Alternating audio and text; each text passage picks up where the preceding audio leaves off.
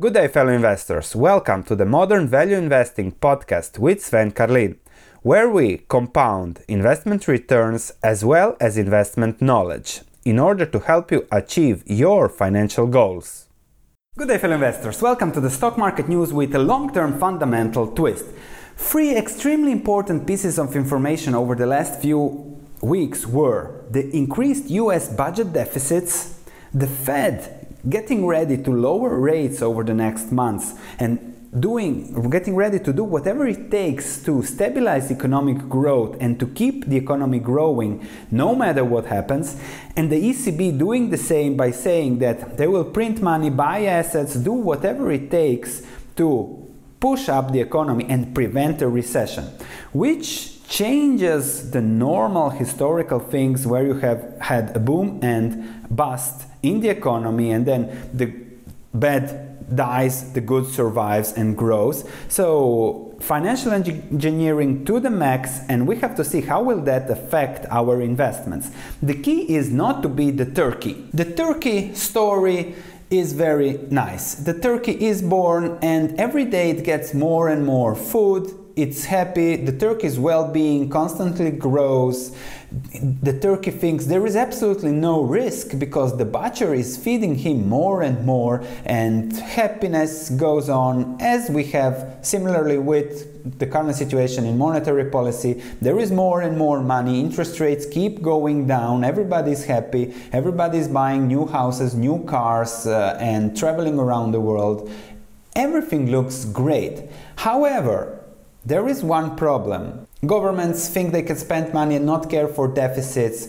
The central bank heads will do whatever it takes to keep things going well by printing more money, and we all feel like turkeys. There is only one minor issue. At some point in time, the butcher that's feeding the turkey decides to prepare it for Thanksgiving. Similarly, the money printing game ends because it gets out of control, the problems escalate, and this has happened 1,000 times in history, and then currencies implode. The same happens to the turkey before Thanksgiving. Now the key for investors is not to be the turkey. You don't want to see your portfolio end up like the turkey ends up before Thanksgiving. And the key here is to simply position yourselves to take advantage of what might happen, of what will likely happen. And we've discussed this also with Delio and his monetary policy free projections. And I just want to give you a little tips on what you can do and why you should do that with your portfolio.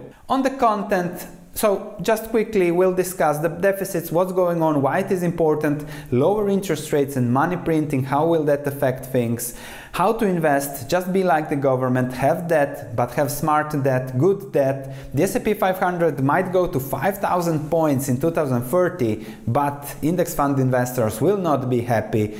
What to do, buy value like Buffett did in the last 50 years. So on US budget deficits, this is probably the most important piece of information over the last 2 weeks. US budget gap balloons to $739 billion despite tariff revenue. So if we look at the Congressional Budget Office and their projections for budget deficits, we can see that the budget deficit will be larger than $1 trillion per year in the next 1-2 years. This means that the US total public debt will continue to grow at extremely fast rates. And if we check it, over the past 40 years, it has increased 22 times. Consequently, the S&P 500 has increased 28 times. Very interesting correlation. So, from my point of view, spending more than what you make can only last for a while. Sooner or later, the butcher will come. Now, what will happen? Usually, the currency is debased, which makes it very easy to pay off the debt. Currencies are worthless, and then the new cycle, the new economy starts. When will that happen? Nobody knows, but what we can do is position ourselves now to protect ourselves in case that happens, but still get a good return in case that doesn't happen. Also, we have monetary policy, central banks, the Fed, the ECB, doing whatever it takes to help the governments, to help those in debt, to keep the economy growing, because everything is based on debt. Debts are skyrocketing, and therefore central banks say we will just print money and fuel that debt bubble into oblivion until they lose control, inflation comes, and then there will be trouble. But until then, we have this. So we have Powell saying how Fed holds rates steady, but hints at future cuts if outlook doesn't improve. Central bank's rate setting panel says it will act as appropriate to sustain an expansion currently clouded by trade fights. So they will do whatever it takes to sustain economic expansion and prevent a recession. Mario Draghi from the European Central Bank is closer to pumping more monetary stimulus into the economy, even if it is crazy what they are pumping and they have pumped in the last 10 years. And they say additional stimulus will be required, will keep interest rates low and even lower. Then other tools can be used as renewed asset purchases, even if that means raising self-imposed limits on how much it can buy. So forget about those limits, this will escalate and become really crazy. My conclusion is simple: over the long term, forget about the value of money, forget about the currencies. Sooner or later, inflation will escalate and you want to be protected about that. And if you're looking at real estate prices, if you're looking at real fixed assets of value, you see those prices that have already escalated in line with the money that has been printed. We are talking stocks, we are talking real estate, everything that's fixed is going to the moon, and it will continue to go to the moon. Now, how to invest to not have your portfolio end up like a turkey before Thanksgiving? Well, you simply have to be protected. Governments have debt, corporations have debt, everybody is in debt. So what will the governments and the monetary policy do? They will bail them out. And they have shorter term debt, so they have to be bailed out. But what we can do, and we can use good, smart debt, we can take a 30-year mortgage with a fixed interest rate and have that as a hedge against inflation. Because if, let's say, you take a mortgage and then over the next 10 years the average inflation is 5 years, your mortgage will still be the same, but the value of your home will increase, 50-60%, even more, thanks to inflation. Similarly, your salary will increase, but your mortgage payment, if it is a fixed rate, will remain equal. So whatever happens, if there is inflation, you're already hedged when having a mortgage. Plus, the current interest rates are ridiculously low, so that it really pays to take a mortgage and buy assets, even if those are overvalued. Further, I would say that it's more likely that the S&P 500 is at 5,000 points in 2030 than at 2,000. So there are many waiting for a crash, but that crash might never happen because the ECB just said, and everybody said, we are going to be buying assets, we're going to lower interest rates, we're going to push more money into the economy, and that money consequently ends up in producing assets like stocks and real estate. So you might never see the S&P 500 below a certain level, even if it is logical that it happens. But markets can remain irrational much longer than you can remain solvent.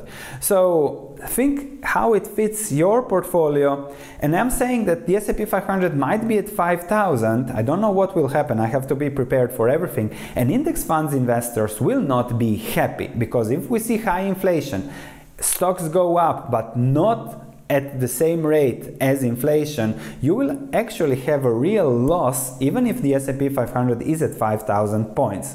What to do to prevent having a real loss but a nominal gain, even if stocks explode over the next decade, is always buying real assets. If we look at inflation, many think it will not go anywhere, but look at 1964, the early 1960s, inflation was below 2%, everybody was complacent that there will be no inflation, and then it went up to 13.5% and with an average above 5% for the coming 20 years.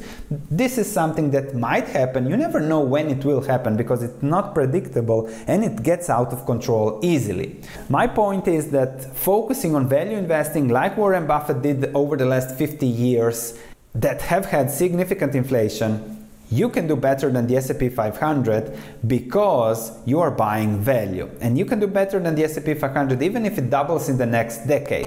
The S&P 500 did go up 28 times since 1981, but Berkshire did just a bit better. It's up 1,000 times since 1981.